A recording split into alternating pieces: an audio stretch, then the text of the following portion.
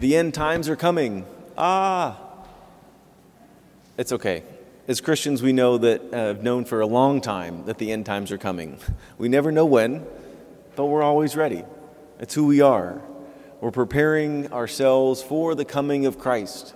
And the end times could come right now or 1,000 years from now. But we are not afraid. We are filled with hope. This month of November, we always begin with All Saints to remind us as we near the end of our liturgical season that we are living for heaven.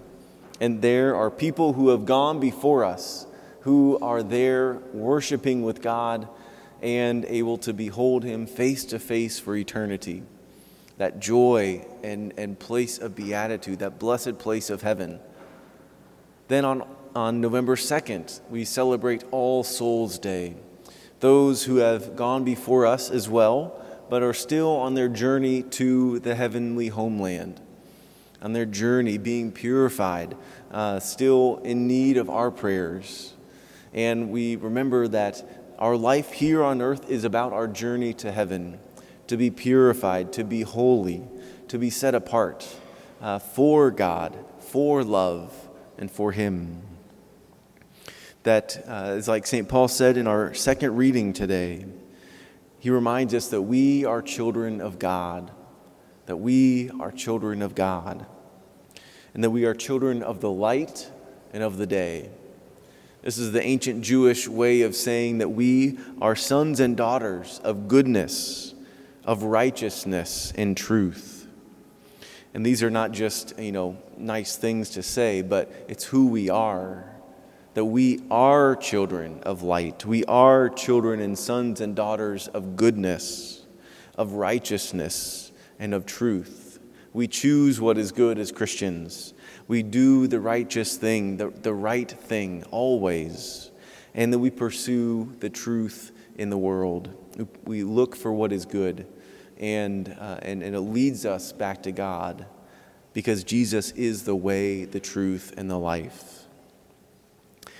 That we are ready, always ready, as St. Paul said, like for the Lord to come, that we are always prepared. We are ready for Him, so that we are not caught off guard like a thief in the middle of the night, and that we are ready to welcome the bridegroom when He comes, remembering from last week's gospel. Matthew 25 is where last week's gospel, this week's, and next week's gospel comes from, where it is the disciples asked Jesus the question, when will we know the end times, and when will we know when they arrive? And Jesus is answering this question. And especially last week, we have the wise and foolish virgins, for that symbol for us to be prepared for when the bridegroom comes, to be welcomed into that heavenly wedding banquet. And that's the image that we had last week. This week, we have the parable of the talents. So last week was about preparation for heaven, to be prepared when the bridegroom comes. This week's is, what do we do in the meantime as we're waiting?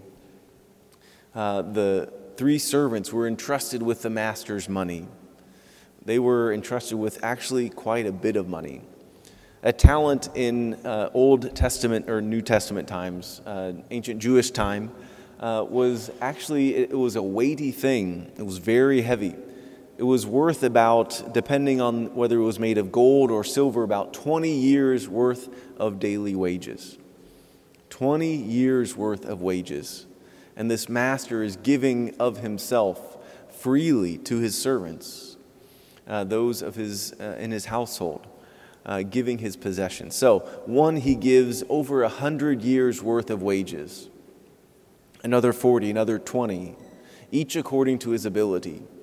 He's, not playing favorites, but he knows that if he gives 5 to one, that he's going to make a great return on that gift. And another 2, and another, he's going to do well according to his ability. He's going to do what he can or she can. And then another 1. It doesn't matter how much each is given, but they're called to make a return on their gift. Now, this isn't just about capitalism and interest on money and loans.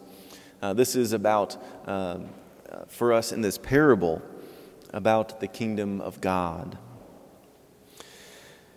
Earlier, the disciples asked Jesus this question: "Why do you speak to them in parables?" And I think for us, the metaphor from this parable in answering the question, what are the talents? It is the secrets of the kingdom of heaven. The talents for each of us that God has given each of us is the mysteries, the secrets, so to say, of the kingdom of God, kingdom of heaven, the mysteries of our salvation, that God has saved each and one of us, that God loves each and every one of us and wants us to be with Him forever in heaven. That's our secret. It's not hidden. It's not in the dark. But we are children of light, and we place these mysteries, these secrets on the mountain for all to see, for everyone to know who we are and who Jesus is and who our Father is, that we have been filled and given new life by the Holy Spirit. Each of us now are called to share these mysteries, to share the talents that we have received, whether it's maybe you have received about 10 talents or more. Maybe you've received 5, 4, 3, 2, 1. It doesn't matter how many talents we have received, each according to our ability. Even the guy with the 1 talent could have made a great investment and used that talent rather than burying it, being lazy, being wicked, choosing not to engage with the talents that he was given. We are called to trade, so to say, to immediately go out, like the first gentleman in our parable, to trade and to make an investment, to build up the kingdom of God with the gifts that we have been given.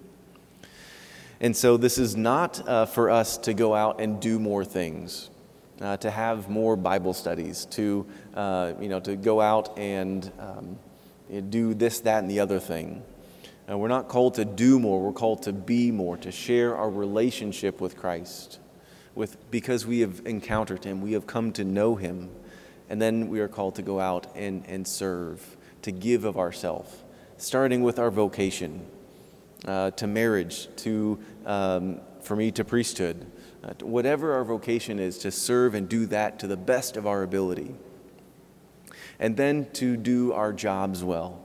Maybe it's grandparents, maybe it's parents, maybe it's serving at your workplace, but to do everything we do well. And then in our daily life, using these gifts, using these talents at school, at home, in our homework, for our teachers, everywhere, to give the glory to God, to build up the kingdom, and to invest, so to say, the money that we have been given, the talents that we have been given, the gifts that we have been given for the glory of God. So that God doesn't say at the end of time, you wicked and lazy servant. I don't want Him to say that to any of you. I want Him to say to you, well done, my good and faithful servant.